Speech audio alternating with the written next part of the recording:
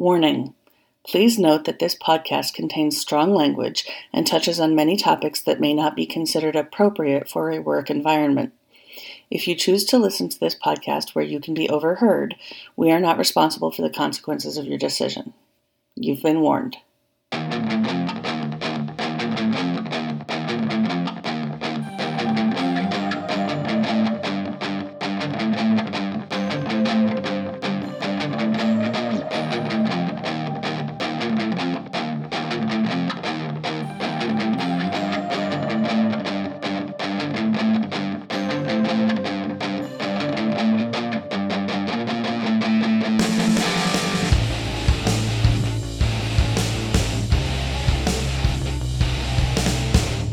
Spoilers, people! I don't have any type of snappy follow-up to this. Free Chase Young. Free Chase Young. Because that's what we're talking about, is money. And the gig economy this week. My name is Bill. And I'm Noelle. And we all have an X chromosome. That's our name. Before we get into the meat of our topic and have our guest for this episode, we're going to get down to business. And that business is... not defeating the Huns, although also defeating the Huns. Because you said, let's get down to business. What do you want from me? I couldn't just let it lie there. That being said, you can find us at xchromosomepodcast.com. This is where we have links to all of our social media, which comes to Facebook, Twitter, Instagram, all the other places that you can find us. It also has links to our Patreon and to our donations, if you want to give us a one-time donation, and to our merchandise, which we have after the last episode, we have a new image available for sale. You put it on stuff. It is in fact about not stop sending nudes. Yep, stop sending our acronym for what nudes stands for, because we're giant nerds, and we thought we were pretty clever. So, if you thought we were funny... your spouse was clever in that case, because that came from Noelle's spouse. But yes, if you help us out with Patreon, help us out with donations, help us out with merchandise, we don't have to worry about sponsors trying to say, yeah, we don't like it when you say that word that starts with F. Fuck. Yeah. Can you be a little less feminist? Can you be a little less angry? No, fuck you. Can you have the white guy talk more? No, please. No. Nobody wants to listen to the white guy. The only reasons I start the podcast and I do the business is because no one else wants to. Yeah, I can't stand the sound of my voice, and I want to speak as little as possible. Unless she's raging, and that's perfectly fine. That's why we had Noelle here. So, because the world revolves around money, unfortunately, that's what we're going to talk about today, with the inequalities of money, with sexism, racism, and things like that, between people that have to survive on a job and the gig economy, and on top of things such as being an artist, being a crafter, doing as many side hustles as they can, and then getting less money for said side hustles. So, due to the inequality of that, we put out a call to see if we have anybody that would like to talk with us about it. And we have a guest that actually I had invited to be on our show with Ilea about art and politics, but I was like, hey, Jennifer, we're doing this show, and you're an artist and a crafter and a tattoo artist and all this stuff that requires you to gain money. And she was like, yes. So I want to introduce Jennifer. I met Jennifer through Twitter, because that's where I meet everybody nowadays, is through Twitter. Jennifer, tell us a little bit about yourself. Well, I'm Jennifer spelled with a G, Bone. I am, I'm an artist, a lesbian, trans woman, feminist. Satanist? Satanist, thank you. I forgot. How did I miss Satanist? Satanist witch. There we go. I think that's everything. Oh, and some people call me. I've been called the sinful lady faggot, which is a reclaimed insult. Well, you sound like a perfect mesh for this topic. And the show in general. You are Thank you. exactly the sort of people that we want to be talking to. Yep, Yeah. and we want to hear speak too. In fact, we are going to be doing a show based on this. So I would just like to let our listener that has emailed us know, in case they don't get the response email back before the show comes out. We heard you. We are going to talk to you. We're going to bring up this thing. But they put their tagline on their email to us, not today, Satan. I mean, my schedule's really booked, so maybe next week. I try to save it for Wednesdays. It's hump day. All right, so let's get a little bit of your story about this. I know that I used to do art at conventions, and after I started trying to get art for money, it stopped being fun. It started being a job. I got tired of people trying to haggle me down for my prices. So, and the getting shit for free. That's oh my god. So can you tattoo me for free, Jennifer?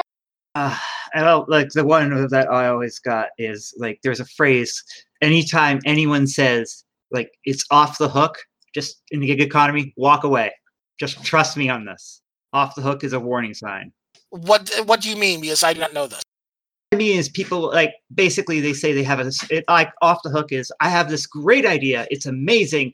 You're going to get nothing for it, and it's going to be a really long, incredibly complex project, and I have no idea what I'm doing, but I'm sure it'll be great. That sounds terrible. It is. And and I think just about every artist or anyone who gig economy gets at least one job like that, and that's how you learn never to do it. It's one of those, it sounds too good to be true because it is. I suspect it happens a lot more to female identified people because women want the attention.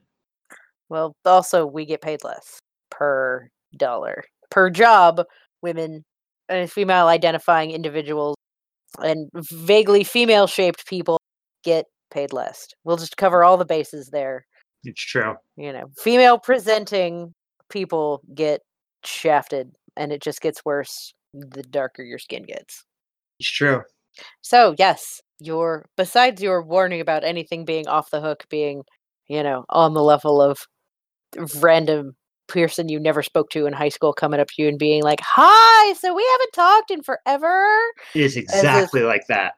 As a warning that, that's the warning sign of multi-level marketing scam. I don't think I've ever been in this. I've avoided the multi-level marketing scams because I don't function in that area anyway.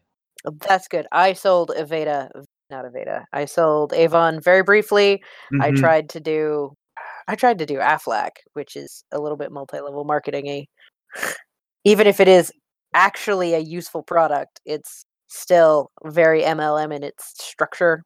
I ended up doing some artwork for a few people who were in one of those marketing scams. I designed some business cards for them, and that was when I discovered there is another risk, which is like they were all trying to get into my pants.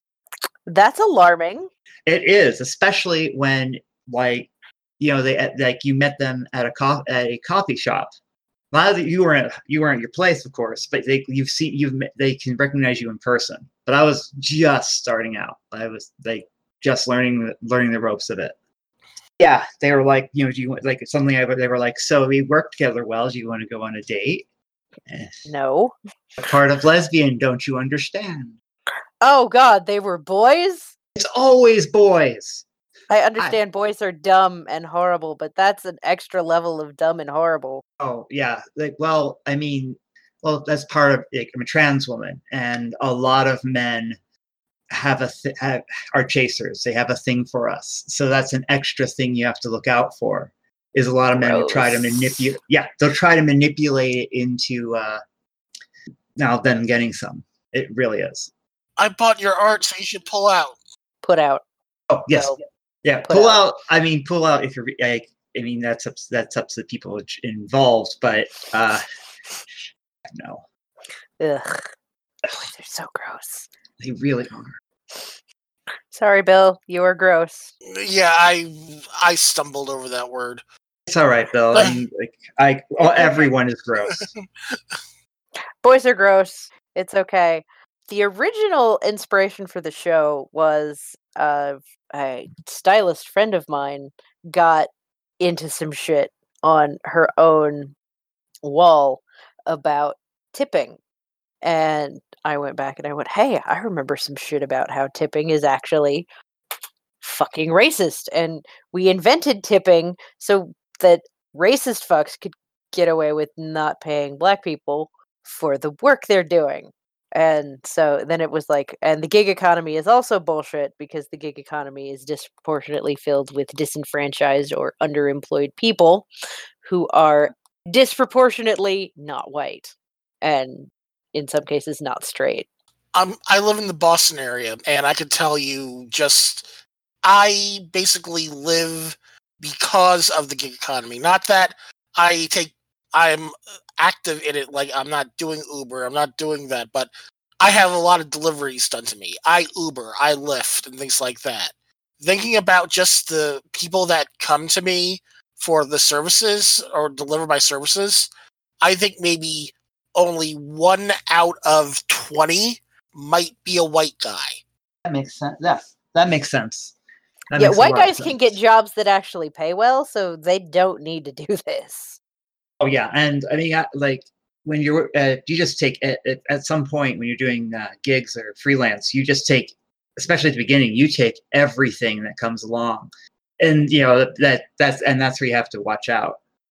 But you can't you really can't afford it when you're just starting out because you need to eat. Oh yeah, you can such bullshit. You can end up working with people who are. There's a lot of people who take advantage. Like people will attempt to take, money from you. They'll attempt to take, to give you to have you give. I found out very quickly, get at least part of the pay first. And I've had people like just disappear and stuff like that. And you can also end up with like your sketchy things. And especially if you're doing artwork, you can find out that the person, like I did, the person I did artwork later was publicly being a neo-Nazi, which was very upsetting. And I never found, I never found out if he pulled my artwork like I told him to. Probably not. Probably not. I mean, that would require him to respect you as a human being. Oh yeah, that same person, like right after that, when I was confronting them, they were like, "Well, I forget what it was. It was something about he felt he was treating me fairly because he was treating me like a man because I wasn't a woman." Oh God, there's so much to unpack there. Let's just burn the whole suitcase. Oh yeah, absolutely. It's all over the place in the gig economy. Because it's designed to take advantage of disenfranchised people. Yeah, I mean, in my case, I'm not a person of color, but I am trans and lesbian, and so I'll use the term pass. But someone clocks you, and like in so many places, you're gone. Like they can just fire you right then and there, no explanation. So unless you're your own boss, how are you going to work at all? Yeah, and that's terrifying. I worry about all of my non-conforming. That's a good word for it. Spectrum non-conforming friends and loved ones because I seem to attract them. I don't know if it's a case of a little bit of like knowing like, or just I'm not an asshole, so I get all the cool people. But I worry about them. I worry about them being harassed. I worry about them doing stuff like Uber because that's exactly, that's scary. Are you female presenting and driving Uber? I'm worried about you. Are you trans and driving Uber? I'm worried about you because I can't imagine being trans and driving Uber. That is, I mean, that takes some it takes some. I know it's a do it or die, starve it type of situation, but still takes some guts. Like I can't imagine doing that, especially when I first came out. Well, the person I know has some advantages to it, so because they're not female presenting, so that helps. But still, I'm scared because he's still at risk of being hurt because he's gay. Right. Well, I mean, I have to say that that is a thing that you see coming up a lot. Is sometimes the trans situation, you can really see the difference between how the people will treat what they perceive as a man versus what they perceive as a woman, because a trans man starts to get that extra privilege, just in that there's not like when they see you and you're a woman, they assume weakness. There's just that assumption. Yeah, even if you're built on a frame that's a little bit more durable. Yeah, well, I'm built like a dump truck, and people still people still act like I am, delicate, weak, or weak, unable to defend yourself. Yeah, it's surprising how much people think that going after it's odd, because you think someone trying to prove themselves would go after someone who was tougher than them. But instead, because they're all cowards, they go after someone they perceive as unable to stop them. That's because it's not about proving themselves. It's about power. It really is. Everything is about power. You were mentioning earlier about some of the differences that happen, and made me think, and selling at cons. And that's where I got my start, is I sold at cons even before I came out. And I did pretty well. And one thing I noticed is that a lot of ladies had everyone has their selling persona, but had a very specific persona when they were selling. There were a lot of ladies who basically in order to sell their stuff, they had to present as the ultimate fangirl, manic pixie dream girl crap, to make them all the exhausting. And yes. I remember I didn't judge him, but I remember thinking, it's like, this gal next to me was just talking about feminism, and now she's flouncing, and you have to it's especially back then, it was just vicious competition. We weren't against each other, but to survive, you had to push. For just out of curiosity, when did you start selling at cons? I started selling at cons in the early aughts, around 2003, 2004. Right. Yeah. All right. Okay. I was in the ones that were around Ohio usually.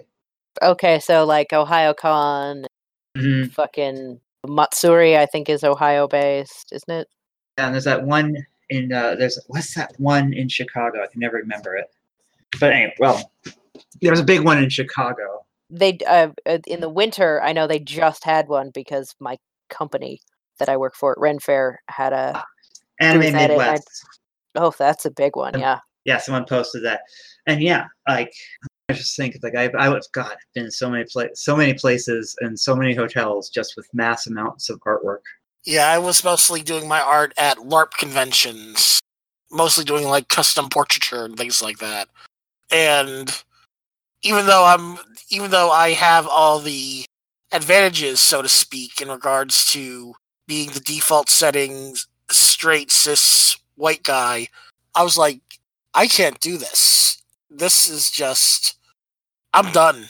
I did 4 conventions doing art, and it completely burnt me out. So people that can continue to push through to get what they enjoy and what they love out there and actually hopefully survive off of it, I have respect for. So it's tons of respect. Yeah, it takes so much more time than people think it does.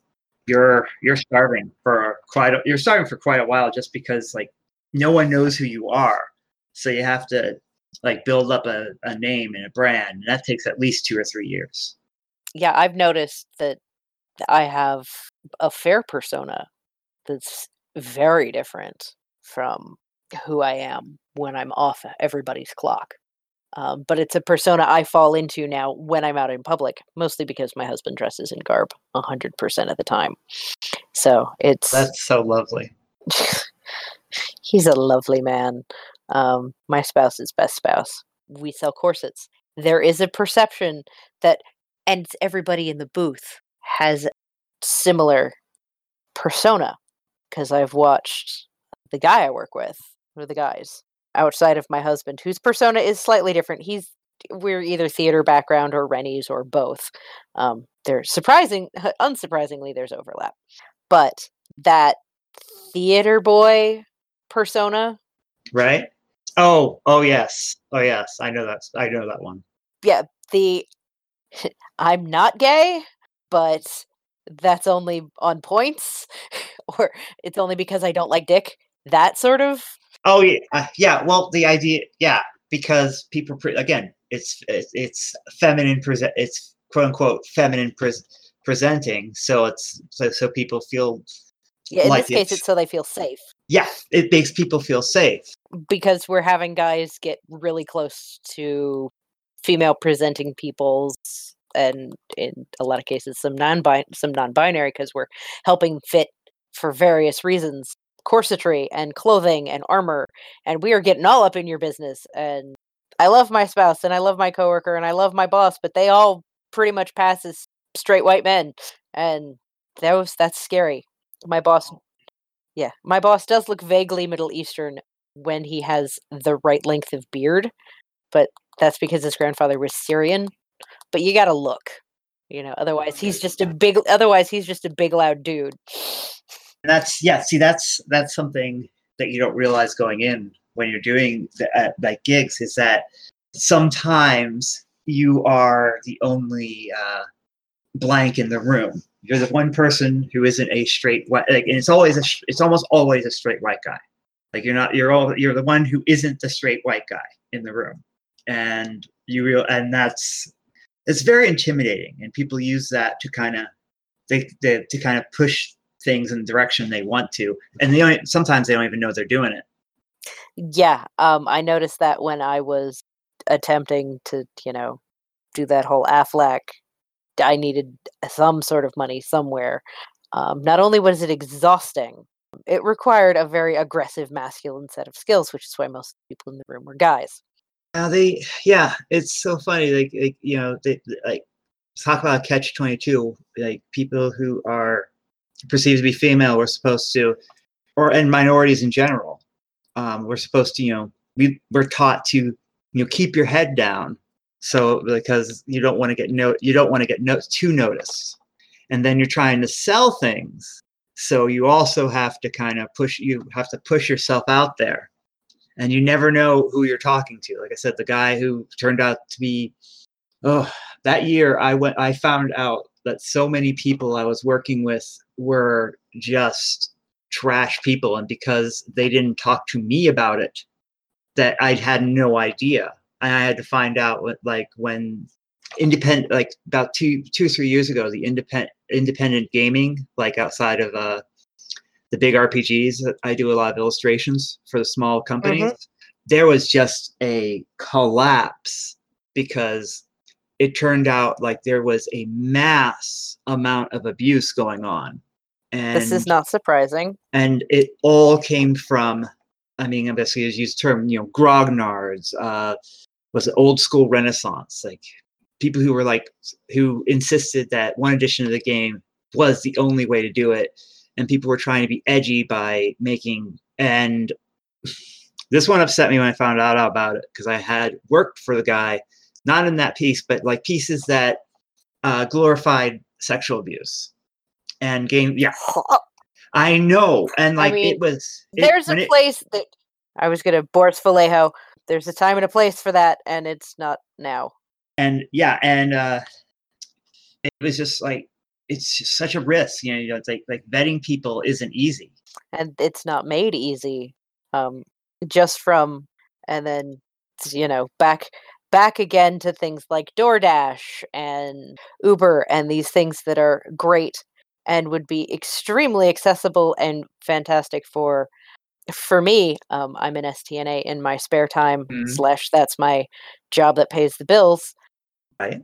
Those services are great for the elderly population who can't access it because it requires things like computer savvy. So, this thing that would be useful to have them deliver groceries or food, whatever, they can't get to because they don't know how or they can't afford it. I'm a mature woman, let's say, and I have noticed that, like, there's a certain. I mean, I figured things out because I have to, but I did notice that there was a drop as time went on. There's a drop in user friendliness as there's just the assumption that everyone knows this, but everyone that knows this, they're basically going on 20 years and under. And so people who haven't gotten those skills, who aren't good at them, get left behind real quick. Yeah, and that's frustrating. And those are, those older populations are also some of the people who need to run gigs. They need side jobs. They need a little bit of money. And they're also being taken advantage of because of that. Or they can't get, a sensible job working retail because it's too hard on them. So they're driving past when it's safe. And all of these services are they're targeting they're targetable demographics, which is horrible to think about. I mean, Yeah. we've seen the stories of woman is murdered by her Uber driver, woman is driving for Uber and is murdered. Yeah, Same story. Yeah, and let me tell you, and also because of the nature of it, is the people who want to take advantage of a situation can just get in. They're just handing them access. And you're like, you get into a car, and there's that part of you. It's like, I don't know this person. I have to assume that I have to make the decision of whether they're okay or not. Yeah. And sometimes, but that's kind of the big disadvantage of this whole gig economy, isn't it? Because they know that they can get away with being gross. Yeah, well, not just the people. I'm talking about the companies themselves. They can get away with like less vetting and more just and taking advantage of people or making assumptions and less human rights, because I mean, these are desperate people. These are people who are in a more or less desperate situation. So, I mean, they'll take it. We'll take anything, won't we? I mean, who cares? It's a big issue of it. It's that who cares attitude. One of the most recent things that I was finding, because we were looking at the various things, is Instacart. Instacart basically the workers for Instacart have been trying to get better wages, or even requesting can you go through and change the default tip that you can request to 10% instead of 5%? 5%? That's the default tip that Instacart suggests. If you want to go through and you could tip more, they're not stopping from that, but they have the default listed as 5% for their tip. I know this because I used to use Instacart a lot until the recent bullshit that they went through and pulled, which after drivers tried to organize a 3-day national strike, Instacart went through and eliminated a quality bonus for shoppers that receive 5-star ratings, which in addition basically hurt even better shoppers that do this for a living and try to do it well for that bonus. Well, I mean, we're not people because we don't have they look at us as but we don't have power. So you don't have power, and you might not be able to do the money. So if we just keep you so busy, you won't be able to protest either. And there is a lot of that, which is part of it. The problem is that's with everything going on in politics and the world and everything else, and all the constant pressure of the news cycle.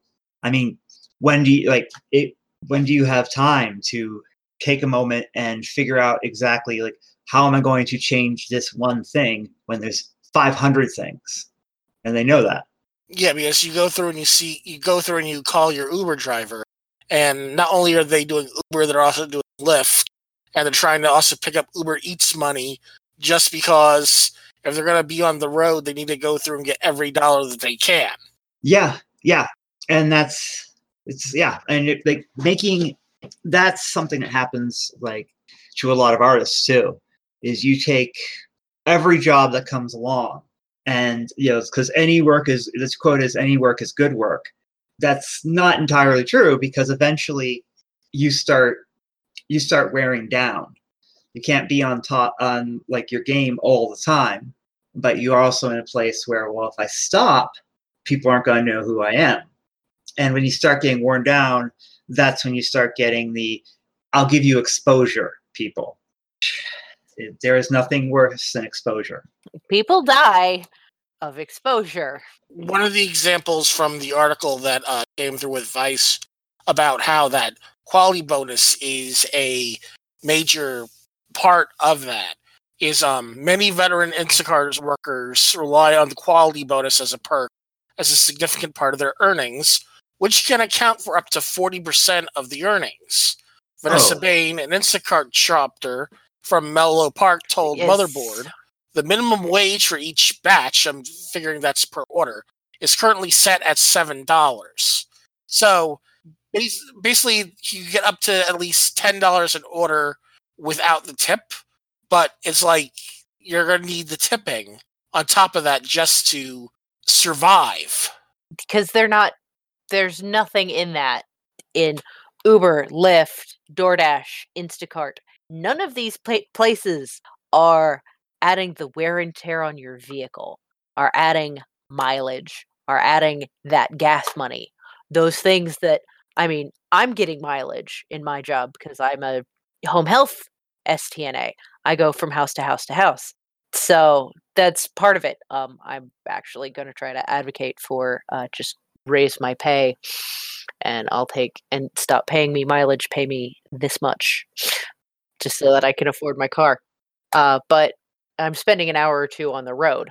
And it's funny when it's like because you're talking about these protections and making up, and like there's a predatory part of this because I mean, like all of us who are, well, the LGBTQ in general just does not have the coverage almost anywhere, and that's the big that, and especially for trans people, is it's a really bad situation because you go to the gig economy because no place will give you the money or give you what you need to survive, or will even let you be who you are.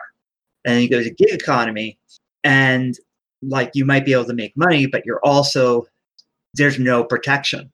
Like there's even less protection than in an office, and they. I guess that is the big risk of, I think, the gig is that like you are working for somebody who is not truly concerned about whether you exist or not. I was talking to one of my Uber drivers a little bit about the pay rates and things of that nature the other day. One of the things that is also pointed out is like I'm seeing that because this one example was in California where they had that $7 per batch thing. But I'm in Massachusetts in the Boston area. He told me that basically if he did his Ubering just a little, just maybe 30 miles north of me in New Hampshire, that the rate for that Uber pays is less than here in the Boston area because there's less people, less need for it.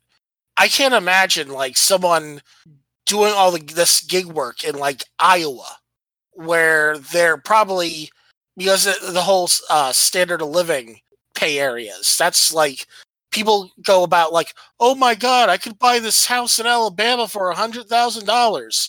Yeah, but for the same job that you're working now, you're going to be making, if you're lucky, half that. Right. And people don't understand that yes, it's great that I'm making this amount of money in Boston, but if I was doing the same exact job in Alabama, and I know this for a fact because I've lived in both areas, I'd be doing my same exact job for $8 an hour. Yeah, and along with that, there's that strange thing people have where they'll be like, you should be thankful you have a job at all type of people. Okay, boomer. Yeah, exactly. That absolutely, because that feeling of like, no, you don't get it. They are starving me, and people have just no empathy, nothing, like no idea that people have it, that anyone lives any differently than they do. Or it's a matter of, well, just work harder. And plus, I mean, if you have a mental illness, I mean, I am dealing with a few illnesses, and some days you just don't have the spoons to get that extra work in because you won't be able to do it, or it will send you towards a breakdown. I actually had to explain spoon therapy to my new therapist. They never heard of it. Can you do a quick explanation? Yep, I gave a quick. I gave my therapist a quick explanation. I know. I meant here. Almost everybody. We could do that but many people that listen to this understand the idea of needing spoons or spell slots. Yeah, that's like breaking down what people can do is almost a whole topic in itself. But yeah, things take different amounts of energy. Some people break it down into spoons. Some people break it down into spell slots. Like a level 7 spell for you could be taking a shower and getting ready for work, because that takes a lot of effort and a lot of energy, emotion, a lot of mental and physical energy because of whatever abilities you have. And so that's your major thing for the day, is getting up and going to work. So everything after One thing that I've been is going to hearing drain has you. been fork therapy. Theory. Yep. The fork theory. It's theory, Bill, and that's probably where the Stick a fork in you. You're done. The fork theory of dealing with stuff is pretty cool too. It's I can deal with this tiny fork of getting up and going to the bathroom when you've just taken this. When I have just been handed this big, I've just been stabbed with this really big fork. I need we need a new car. My car just fell apart. That's a big thing, but a lot of other little things have gone on through the day. I need to deal with those first so that I have the resources to deal with the big problem. And when you're working entirely based on someone coming to you, it becomes, that's like a constant fork. Is like the hustle is constantly there, whether you're trying to get people to notice your brand, or you're putting all sorts of nice little things in your car so people people give you good points. You're always hustling, and that's not stuff that you're getting that's not stuff the company is helping you with, and that's part of the bullshit of this entire gig economy. And everybody's like, the gig economy is great. No, the gig economy is a hole into which you pour money. Yeah, it sounds good on paper. Yeah, it's just like multi-level marketing stuff, which is equally bullshit. And that is targeted specifically at women who want to do traditional womanly things like stay home and raise their kids. A lot of that stuff is complete peak capitalism. They're trying to monetize motherhood, when that's already something needs to have the value calculated, because that's a job itself. And caregiving has been so devalued in Western culture that being a stay-at-home parent is, any caregiving job pays less. Well, yeah, and it really affects and it affects people through that, but also affects the people who are getting the care, because like someone stressed out or tired can't give the same care that someone who has who is in a good place and doesn't have to worry about every goddamn thing. That's from my own work life. I can talk about this all day. People will go on and on and on. Well, what is this all abuse? What is all of this abuse in nursing homes? Blah blah blah blah blah. They're heavily understaffed. The people doing the primary amount of care, that would be people at my medical level. That'd be the nurse aides, the certified nurse aides, or the STNAs, depends on what state you're in, or country. They call it a bunch of different things, but it's the thing you are before you're a nurse. That's a minimum wage job. Oh my God, yeah. I am transferring patients. I'm moving them from a bed to a chair. I'm helping to feed them. I'm helping to clean them. I'm helping them get dressed. I'm helping them with physical therapy and their range of motion. I'm doing in my job. I have personal care. Personal care is everything from helping them get dressed to bathing them on my own because they're bedbound. So I'm helping with that. I'm helping them on a very deeply personal level keep themselves comfortable, or I'm helping them. I'm doing for the prepare meals. I'm helping them, microwave something, or reminding them that they need to eat and getting something ready to prompt them to eat, to special dietary needs, and then feeding it to them. And and they can have so few people. You can have people who just go, you're going to have bologna sandwiches every day because that's the quickest thing to make. And in a facility, you've got a kitchen staff, but the kitchen staff is also minimum wage. Yeah, I mean, yeah, and it's just insane. And you're ground down. You really are. I'm lucky I make more than minimum wage. And there is a push to acknowledge. I've had this argument with a friend of mine about acknowledging the emotional component of labor and things that are caregiving, things that are traditionally feminine in terms of gendered jobs, childcare, teaching, nursing, just things like that. Retail is, again, oddly, a very feminine profession, even though we had to fight to be able to work in stores. The minute men could stop running the counter, they were like, fuck it, we're out. Bye. And we're going to pay you less. Fuck you. It's all it's all just a big, just clusterfuck. I mean, let's say, if you are, there's a lot of jobs that you could, that basically because of that, this is female, this is male bullshit. It's if someone who is perceived as male for whatever reason, like a trans woman who someone thinks doesn't pass, or a man who just is very good with children or something, it's harder to do a job that involves care, because people assume the worst.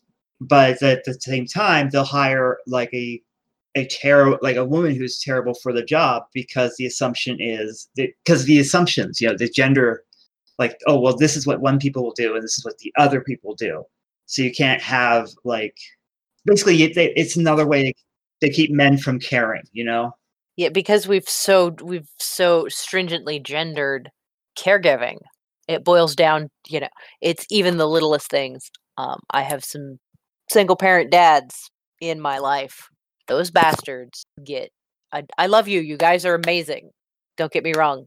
You stay-at-home dads, you single parent dads, you're rock stars. You're doing a really tough job that society has not trained you for, because you were not socialized to take care of children. And the fact that you're doing an amazing job, and your kids are clean and fed and dressed and get places on time, that's awesome. You're doing a hard job. It's still a hard job when you're socialized to do it, because you're socialized to do this job, and then they want you to also do all of this other bullshit on top of it. And it's like, well, I personally have ADHD. I can barely keep myself fed and clothed. Yeah, same here.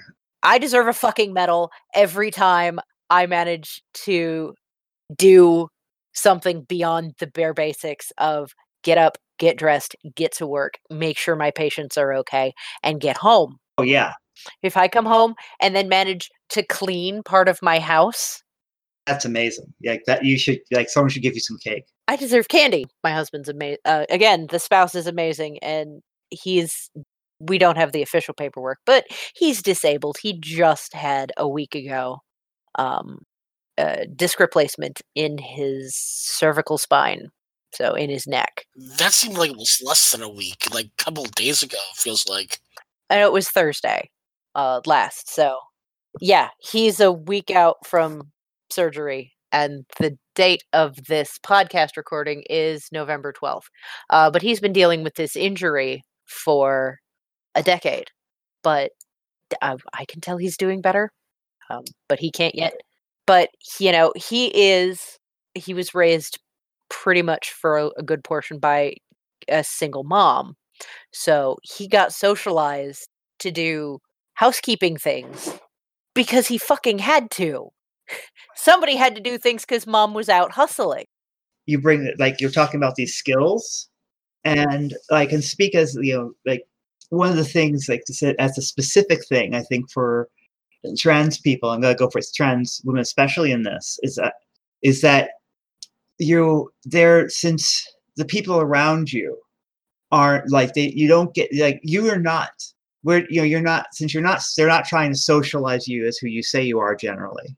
So what you're being socialized at. So yeah, I mean, like, someone grows up and is forced to be socialized male, like that. There's a shock to the system when because you're not, you have to learn later in life a whole bunch of skills and ways of doing things, and no one has told you a thing about it, and in some cases you don't even know it was a thing because no one tells someone, no one talks about it.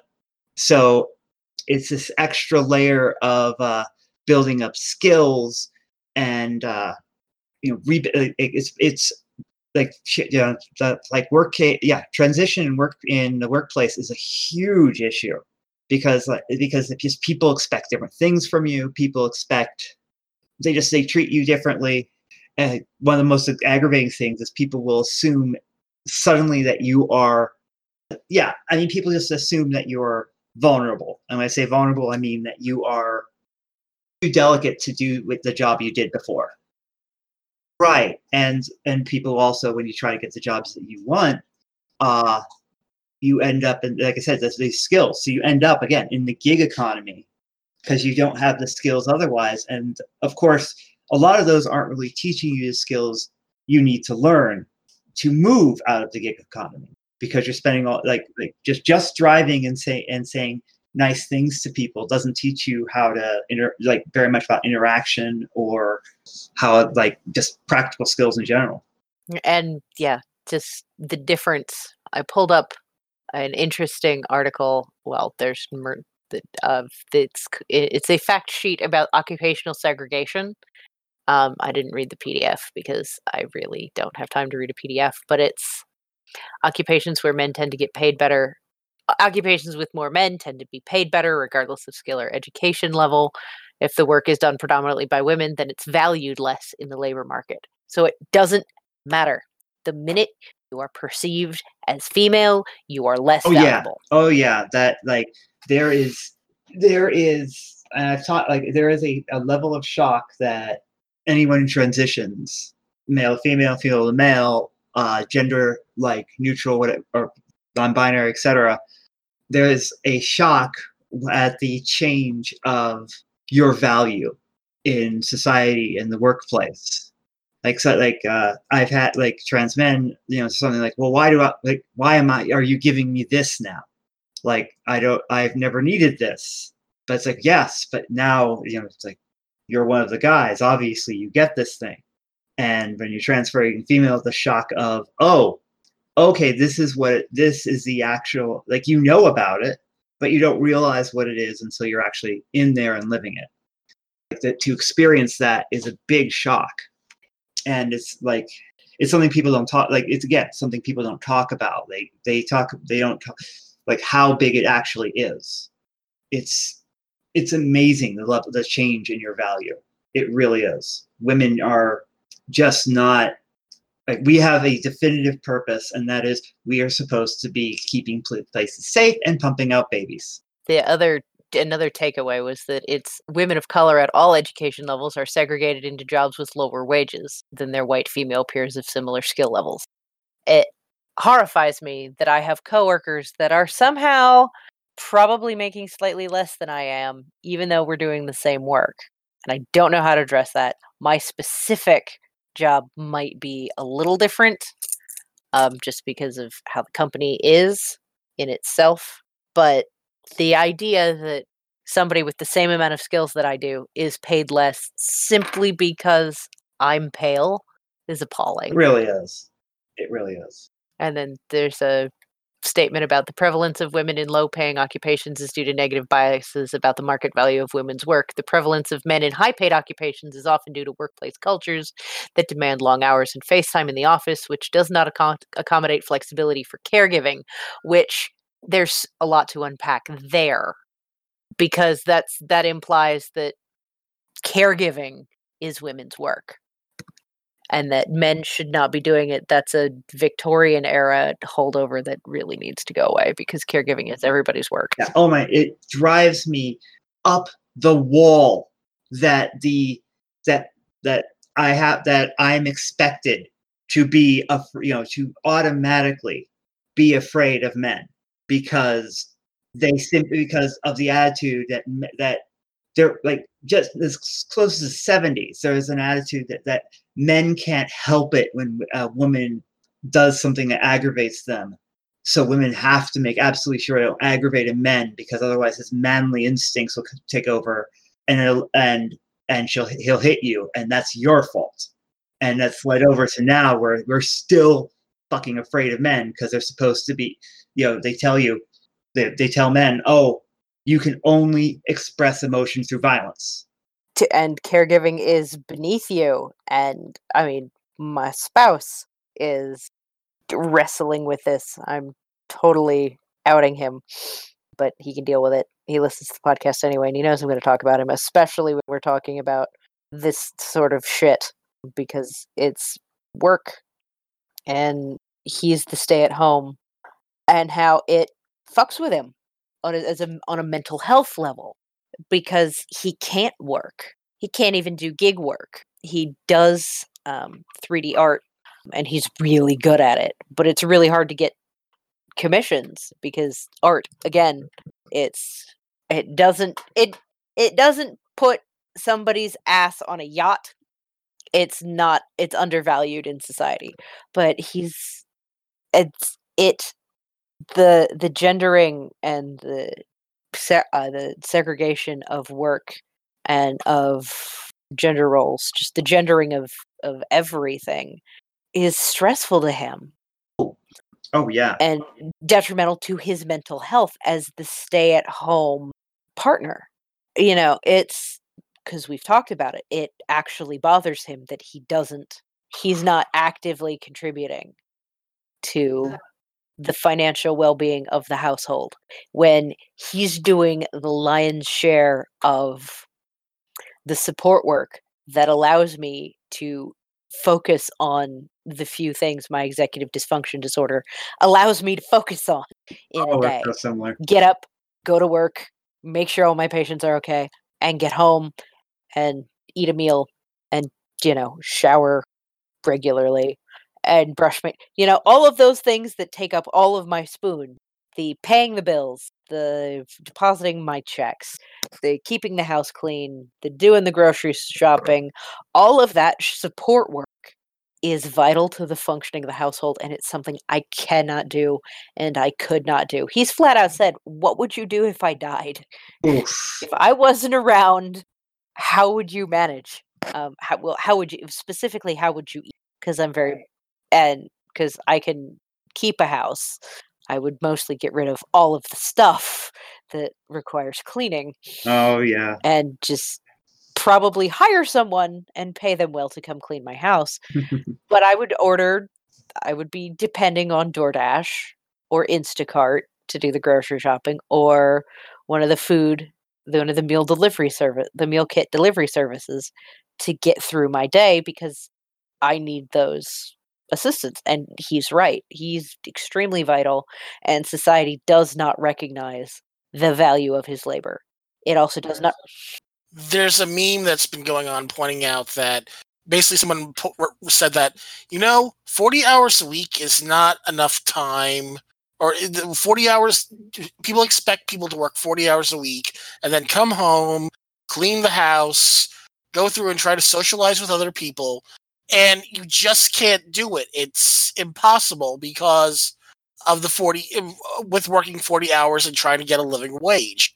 And the response was, yeah, that was because when the 40-hour work week was written, people were supposed to have a support person at home to deal with the other stuff. And when you have a family that you have to have 2 people working 40-hour work weeks, it's hard to get shit Or done. more. Or more. Or Yep. more. Yeah, and that's how you're getting the gig economy is there to quote unquote fill some of these gaps, but they're also like creating the same damn gaps by forcing people to work like crazy weird hours in order to make that extra bit. Every kind of circle. It's because your primary job doesn't pay you enough to fucking live. You take a secondary job in one of these gig jobs and they just fucking bend you over in an unpleasant way and take advantage of you. And who's hiring you? People who are also stressed out from work and don't have time, so they hire you so they can do their gig job. Yeah, so it's this horrible, incestuously abusive capitalist nightmare from which none of us can awaken. Oh, I hope to see it when we burn it all down. I really just think we need to, go back to what made America truly great, and it was taxing the rich. Yeah. Oh my God. Yeah. The one great thing about the 50s and the 40s was the tax on the wealthy that allowed us to go to the moon and forced corporations to cut their profits that they were going to be grossly taxed on by investing in benefits and pensions, fair wages, and you could work at a gas station part-time and put yourself through college. Because the public universities were free. Or cheap. Everything was cheap. Yeah. Because profit margins were excessive profits were taxed. Healthcare was cheap because it was all non-profit. That's all we need to do. Right. We need to put these things back in place. But the problem is like, I mean, like I have like I mean, in the study, like what really got me was like you can pin it down. You can pin down like the big turning points, and all of it starts with like as far from I can tell, it starts with Nixon and all of his, well, let's get rid of this and let's get rid of this, and then you have fucking Reagan and his bullshit, and every time we get even a step up, then you get someone like like any of the Bushes or well, the Cheeto in office. I mean, this is peak capitalism. It's insane. It's and then all the way back to what inspired the show, the tipping, and how that's we see more and more this tipping and Congress, and we have somebody in Congress who literally had to survive on tips, telling everybody else everybody who will listen, this is bullshit. It needs to stop. And don't listen to her. She's just a bartender. Oh, she literally knows what she's talking about because she's done the work. But she's a woman, and she is not white, and those things instantly mean, well, she's doing, like, I'm gonna be blunt. The people who are this is an okay boomer situation. The people who are like in charge of this stuff, or not in charge, but it's people in power right now, look at that and that, like, they don't see someone in their, an equal who is also in the House. I forget what thing, but just in the government, they see the people they underpay to do their housework, and they consider that a horrible job that only the most demeaned people would take anyway. And it's just it's just so unfair. It's all, I mean, just that the idea that because you're doing, that because you're not white or you came from another country or something, you deserve your place is to be these servants. Like, we're still like 100 something years later, and we are still getting our mindset out of slavery. I used to work when I was living in Alabama. It was the only non-minimum wage job that was willing to hire me. And when I say non-minimum wage, they were still on the federal minimum wage of $5.25, and this only paid $6. Doing janitorial work on night shifts, like going around the city to like do heavy cleaning of floors and things like that. Oh yeah. I was the only white guy on staff. All right. So I'd be going through and traveling with these guys, listening to them going, man, white people, man, white people, man, white people. And one time they went off and said, yeah, them white people on their yachts. I'm like, yeah, you're right. And they just looked at me. I'm like, hey, look, I'm agreeing with you guys. I'm doing the shit job like you guys are doing. So, white people, right? Yeah, fucking white people. Right? It's gotten to a point where it's like there is a different like white people is like a whole like become a whole other thing now. Yeah, because after that, every time they say "man, white people," they always add it except for Bill because I was there doing the shitty job with them. So clearly, you were not considered white people. With my background as being part Irish and part German, depending on where we are in history, one half, the other half, or both halves are slightly less white. Mm-hmm. Oh yeah. So I'm here going, it's the wasps, man. Yeah, it really is. I mean, specifically from the UK, from England, fucking wasps. That's what it's been, shortened to white people, but it's that specific white Anglo-Saxon Protestant doctrine of the elect, dominionist. Wealth is a sign of favor from God, and if you're not wealthy, well, then you're just not worthy. That was it people who gentrify. People go to a place and like they see something they like, and then they take it over and turn it and change it into everything else they were trying to get away from. And it's just colonization on a different level. And yeah, well, that gets into Airbnb, which is colonization via capitalism. Oh, that Airbnb story was great. What's this Airbnb story? Basically, right before she left Vice, this woman, the journalist, I don't have the Vice article up to properly credit her, and I'm going to pull that up now. She was actually getting ready to leave Vice, and there was this. She had gone through and gotten an Airbnb, and what it was going through was kind of sketchy. And the article is, I accidentally uncovered a nationwide scam on Airbnb.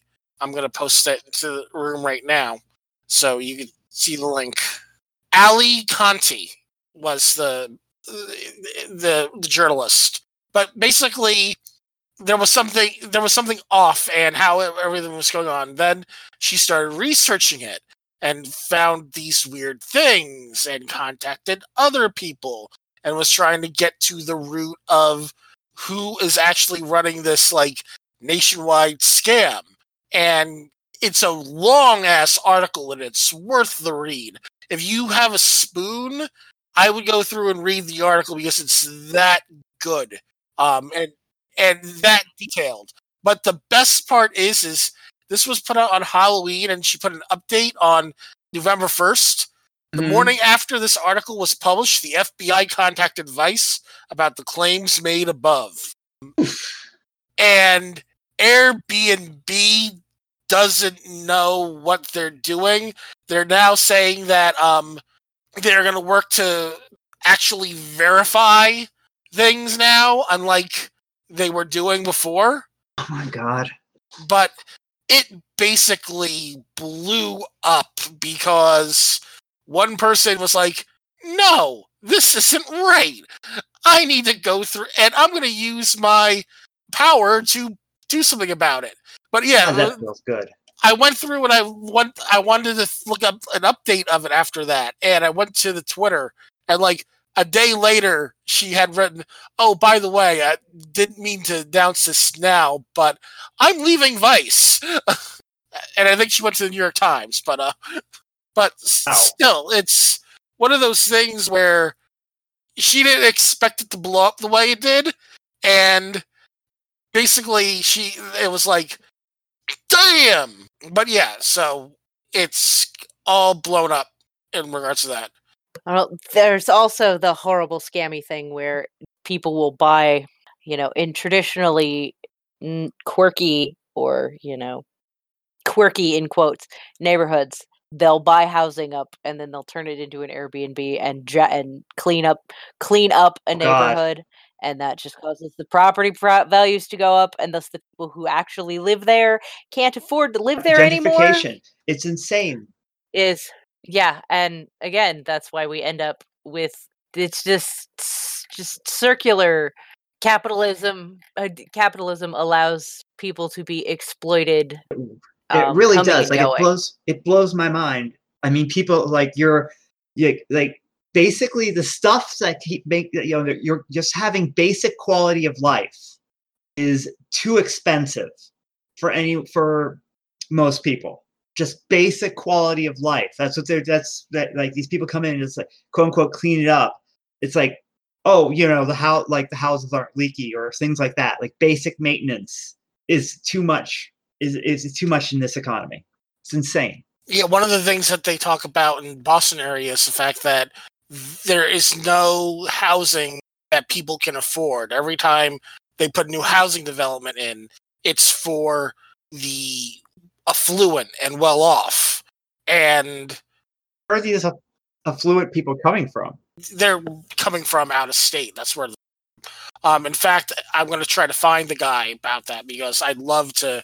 One of the guys that did this, I love having him on the podcast. He does YouTube videos specifically talking about the Boston area and the gentrification of it and how it's affecting the city in general. It's just like what's going to happen when there's a limited number of like rich people, like they are they aren't like it's. Like I can't. Oh my god, the bust on this is going to be insane. I mean, I currently live in a house with 4 other people. They are great people. I'm glad that I live here. They, especially after the crap roommates I've had in the past, they're wonderful. But the fact that all 5 of us have to be in a house together because this is what we can afford, because we're splitting the rent 5 ways, there's something wrong. Yeah, there really is. Yeah, I have 2 housemates, not because I need them, because I got stupid lucky, and I actually own my house outright, and reasons. I have 2 housemates because otherwise 2 people would be homeless. I'll tell you, that's kind of my situation. I got lucky, and people who cared took me in. It's just why I was able to like get to where I am.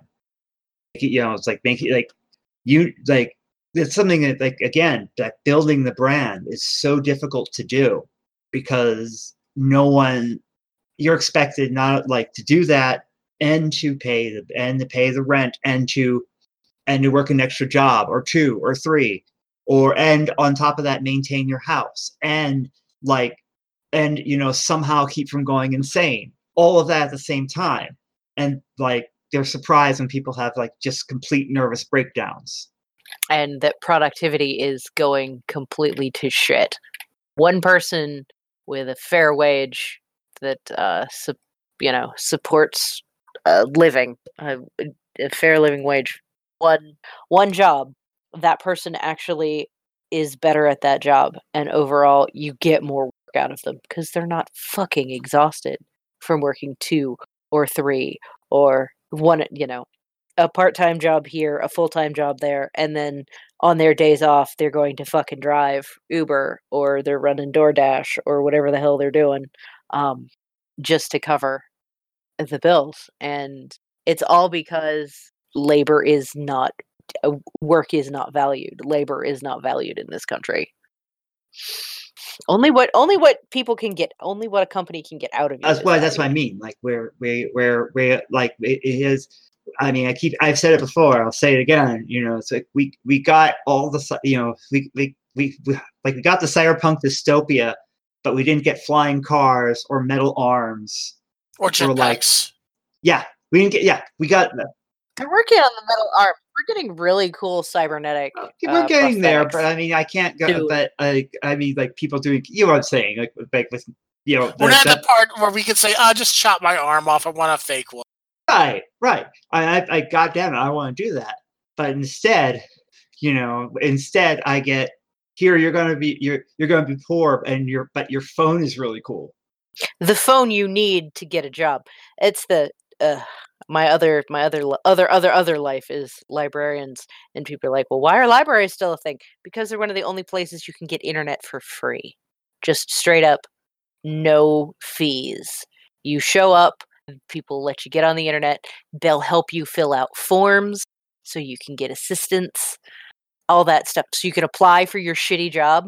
And just the gatekeeping on actual survivable wages that keep people in the tipped exploitative jobs is appalling.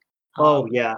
You have to have a bachelor's degree to fucking manage McDonald's. Since I guarantee you that franchise owner did not have a collegiate degree when they worked their way up to buy their own. Just thinking about just those things where they don't even interview you. You fill out a form, and like you're expected to and they're looking for. You can be too honest on the goddamn form. Like if you're honest, they assume you're not. So you're who you are is devalued just going in there. You're automatically like, well, we don't really care about this, but we have an algorithm. It's just not fair. And because that's how you get women and minorities and everybody just not able to get these better jobs because, well, white people are in charge. Rich white people, specifically. Yes. Not to say that there aren't rich jerks of all stripes, but yeah. The difference between a rich white man and a rich black man is decimal points. Point, yeah. And numbers of zeros, and it's a noticeable difference. Let's see. We'll mention LeBron James because we love LeBron here. He's fucking amazing. But in our mention of him, he's a very wealthy man. He is never going to hurt for money. He never is. He's got endorsements. He's still playing at an elite level. He's a smart businessman. He's been diversifying his income streams. He's been handling his business like a grown-ass man. Right. The richest white people still have orders of magnitude more money than he does. Oh, of course they do. I mean, because it's all it's just handed to them. They're just here. And they've just, it's unearned. His ridiculous sums of money, he earned those. His body is abused for that money. If he wasn't an elite athlete, Nike wouldn't be writing him checks, or whoever the hell is, writing him a check for an endorsement right now. The Lakers wouldn't be writing him checks. So he is truly a self-made man. He's taken his talent and he's got it to pay. Jeff Bezos hasn't worked a day in his life. But it's funny when you're talking about he's he's basically selling his body for money.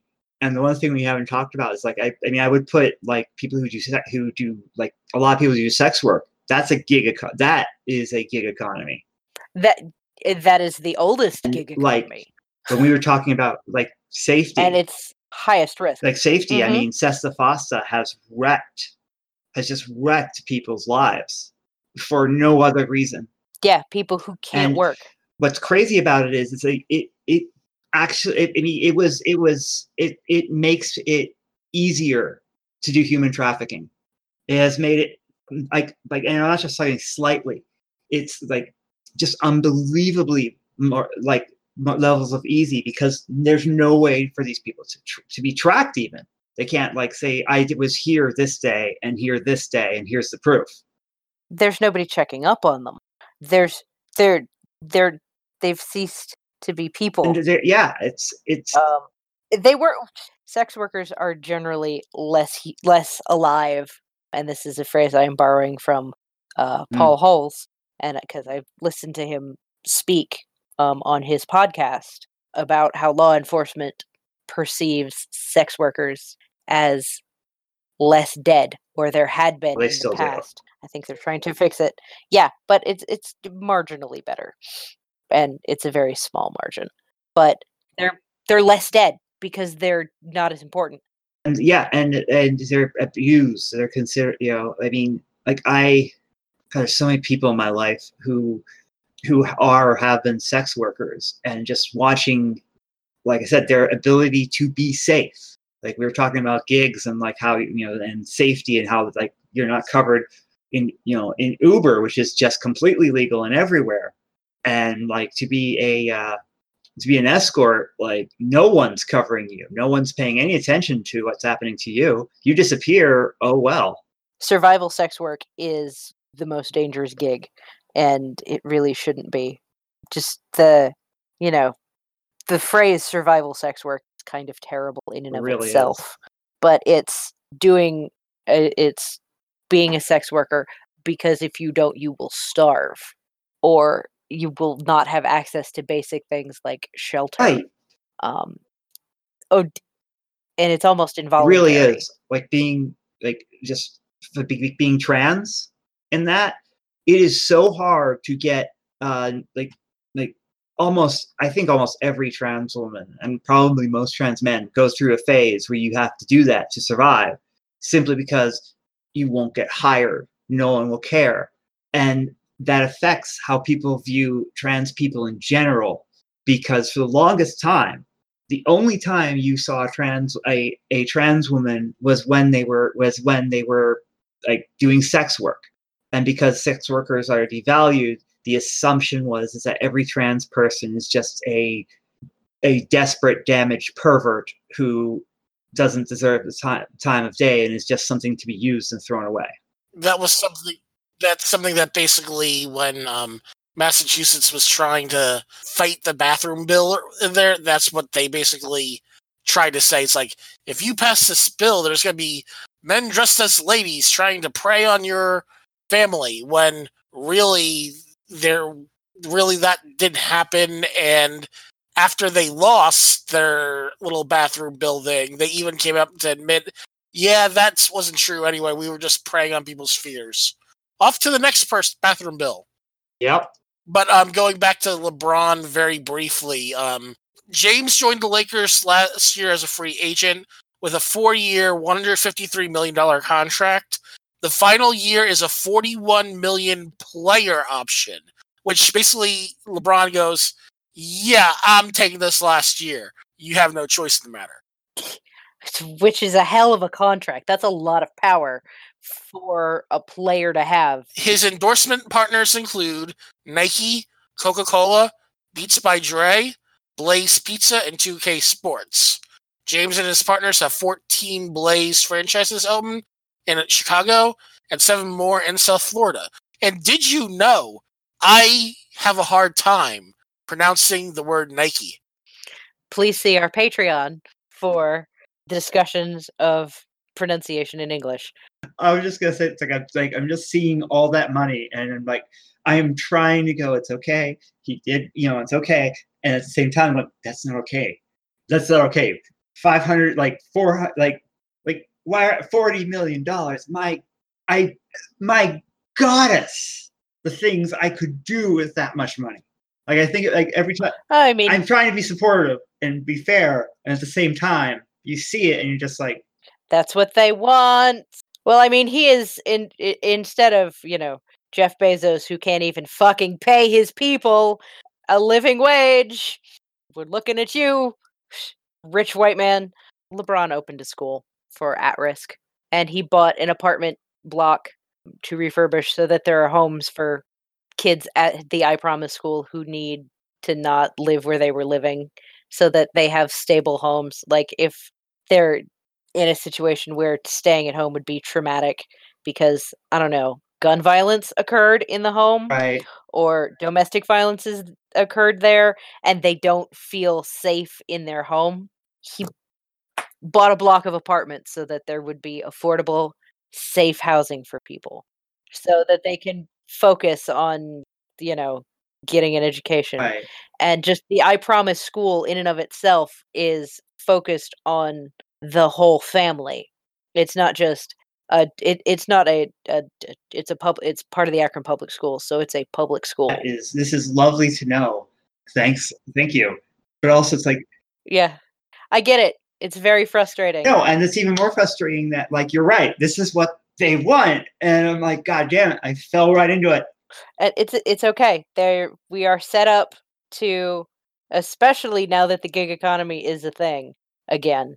We are set up to begrudge another person their living. You know, the tipped workers are supposed to be angry at the non-tipped workers who are angry at the tipped workers for some bullshit because the corporate franchise owners and everybody and all the people with money want to play both ends against the middle because that way we can't all notice that they're the ones making all the money. You know, it's the why are we mad that the fast food worker wants a living wage when the EMT isn't making one either? Wait a minute, the ride in the ambulance is like several grand. Where is that money going if it's not going to pay the crew and maintain the ambulance? Such a fight in a gig economy. I mean, like as artists and people who have to, like, where we have to basically, you know, kickstart things or GoFundMe or whatever. And oh, they'll fuck you there too. Oh, they will. GoFundMe and Kickstarter exist to fuck you over as a creator. They do. And the thing is, like, there's almost no choice because no one has the money to do it on their own anymore. But you do this, and like you also get this. It's a popularity contest. So if someone has trouble, someone does amazing work, like really amazing work, but they have a problem communicating it, they're not going to get anywhere. It only benefits people who are able to do the thing, and it builds up like such resentment. Like I don't know. There's another podcast. You probably Critical Role, playing with everything they're doing. Mm-hmm. Yeah, and they're making they had a lot of backers, and they also had some corporation backing and stuff. But like I've been watching other artists just flip out about it. And like, it's so hard to remember. It's like, dude, you would be doing the exact same thing if the opportunity came, because this is the only, it's like, don't be mad at someone who's surviving the only way they can. They got lucky. If you got lucky, you'd be doing it too. I understand a little bit about the idea of it being lucky, but there was also enough nerdy name recognition to allow that to get pushed up, because you had voice actors going through that were known from well-named franchises that were running it. So while it's the only reason I even bring this up remotely is because my friends locally, they're currently trying to go through and build together a future Twitch stream to start for next year. So they're trying to organize it, get things figured out, get things set up so they could do their own D&D game, D&D modeling. And it's one of those things where everything's going to go through growing pains because, one, almost everybody's going to compare to Critical Role. And two, if you don't have either an amazing storyline or amazing players or proper promotion to do that, you're going to have a hard time going through and get things done. The podcasts that I run and that we run, we might get hits, we might get people enjoying it. But the thing is, it's like we basically just decided for this podcast very recently that as much as sponsors would be great, we don't want sponsors around because it might go through and hurt our content, depending on That's a smart move. they might like or not like. So we're going to be relying a lot on listeners just to get things put through. And people are right. It's like things like Kickstarter, things like GoFundMe. There was recently a big deal going on in nerddom about dice. There was a Kickstarter that got like a 13 million something like about dice. And it's turned out that the person that's doing these dice are stealing designs of other dice makers. Oh my God. Oh God. If you want to get into the pain that is intellectual property and copyright. We got into a little bit with that with our episode on non-consensual release of a person's image. Oh, yeah. I mean, just when we were talking about this thing, it's like even the Critical Role guys, so you're talking about building up to that. I mean, they still started from a place and had to, get up there. At least they started with, they came from, not from nothing, but they came from, they didn't have the special advantages they have now. They earn that privilege. Well, that's the thing. That's where we're basically splitting hairs here. To me, being a name recognized person in nerd society for like multiple games, that is a special advantage. Yeah. It is. And so they capitalized on that, and now they're making bank. I mean, let's not begrudge them the right to make a living. I'm not. But I'm not. We couldn't do that.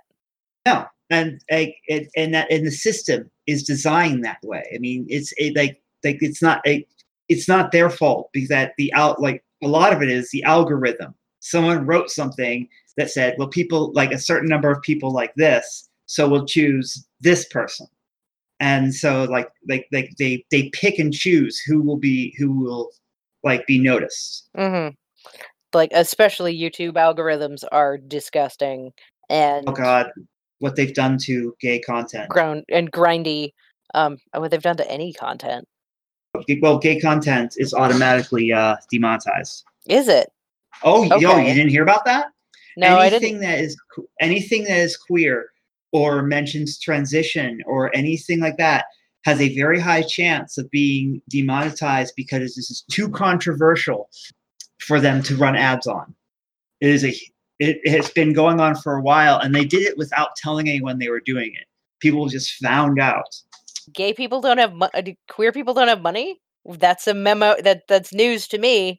Well, the assumption is I think the assumption is that it will be too much, and people won't. The ad people, the companies giving them ads don't want to be associated with the gays. Well, like Harry's Frasers. Here's a funny thing that I've noticed in the one podcast I listen to that has given me it's a pair of podcasts by these two dudes. They're comics. So on the subject of gig economy, they're comedians. That's their whole life, is grinding it out. Poor bastards. Jimmy and James, I love you. But they have done ads for Simply Safe, Rothy's, and Third Love. And pretty much that's it. Now, they're two dudes. Oh, Madison Reed. They're two guys. They don't necessarily need a bra. And Rothy's, I don't believe, makes men's shoes. But they have female identifying people in their life, and they know their audience base. Because it's they're true crime podcasts. So they know who's listening. And they're like, we're dudes. We don't know shit about this, except for Simply Safe, which they use. But yeah, well, I get what you're saying. But just the ad people don't want to be associated. The ad people don't fucking care. They want to be associated with people who have money. Someone explain that to fucking YouTube, because they are just ripping apart minority the ability of minority platform. They're just ripping it apart. And that was a gig economy. Mm-hmm. Like for a while, YouTube was the gig economy. People were making bank because they were but very hard work. And then to make the algorithm go requires. Originally, they didn't have like an algorithm per se. And I mean, I have a personal vendetta against the algorithm because I'm the type of person that they'll put at the bottom every time.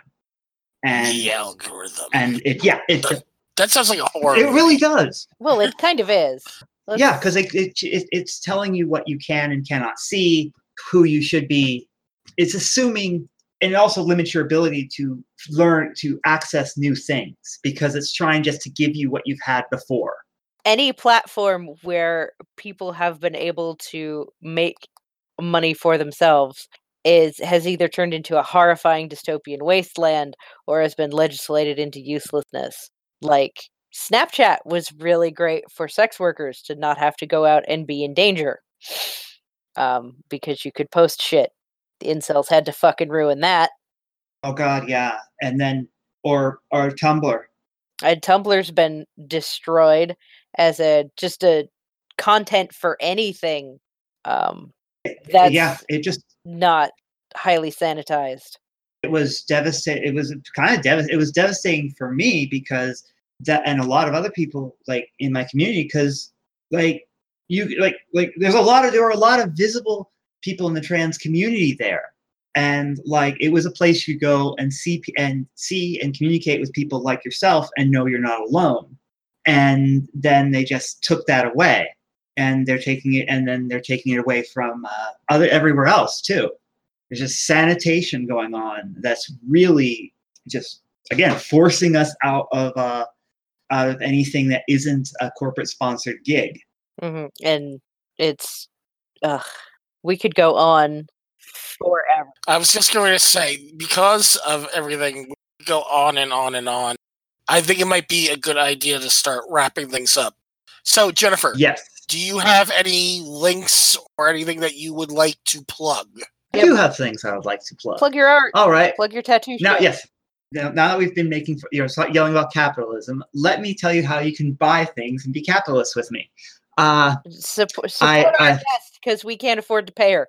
I'm on deviantart.com under the name Lady Red Fingers. It's just LadyRedFingers. You like that same name, Lady Red Fingers. You can find me that way on Patreon. So you can also again LadyRedFingers. Yeah, and I'm also on Jennifer Bone and Lady Red Fingers and Patreon. And I'm glad I had this all out. Yep, Lady Red Fingers on Instagram. You can see my work all over all of those. And please support me. I need to eat. A whole big part of this whole podcast is to support voices that don't get traditional support. So yeah, please support our guests because we can't specifically. Thank you so much. We're boosting, so yes, of course, that's what we want. Diversity is important. All that being said, one thing that I did miss at the very beginning that is important, especially since we're going to be doing feature shows that require more input from our audience. Our email address is writeusatichromosomepodcast.com. We're getting ready to do we're getting ready to do a show based off of a letter we received from one of our listeners, which was asking for advice from Noel and Huey, that we're going to be planning a couple of weeks. Basically, we want your experiences with family, and especially if you are a minority or on the LGBTQ plus A plus spectrum, because that's what the letter was in relation to. So let us know your stories so we can go through and show support or work on pulling together other resources. We're going to be doing that show possibly in about 2 weeks. That, again, our email address is writeusatichromosomepodcast.com. We're honestly, dear listener, we are not ignoring you, but we want to make sure that, one, we address all of your concerns, and two, we make sure you're not alone with the struggle. There's a lot of terrible statistics about queer people ending up homeless and then ending up doing survival sex work and other really rough stuff and unsafe things just because they don't have an option. And we want to make sure that we treat all of those issues with the time and respect they deserve. All right, so that being said, we are going to awkwardly exit. My name is Bill. I'm Noelle, and special thanks to our guest, Jennifer. That's me. And we all have an X chromosome. And Craig. Dear sweet Craig the bot, get the fuck out.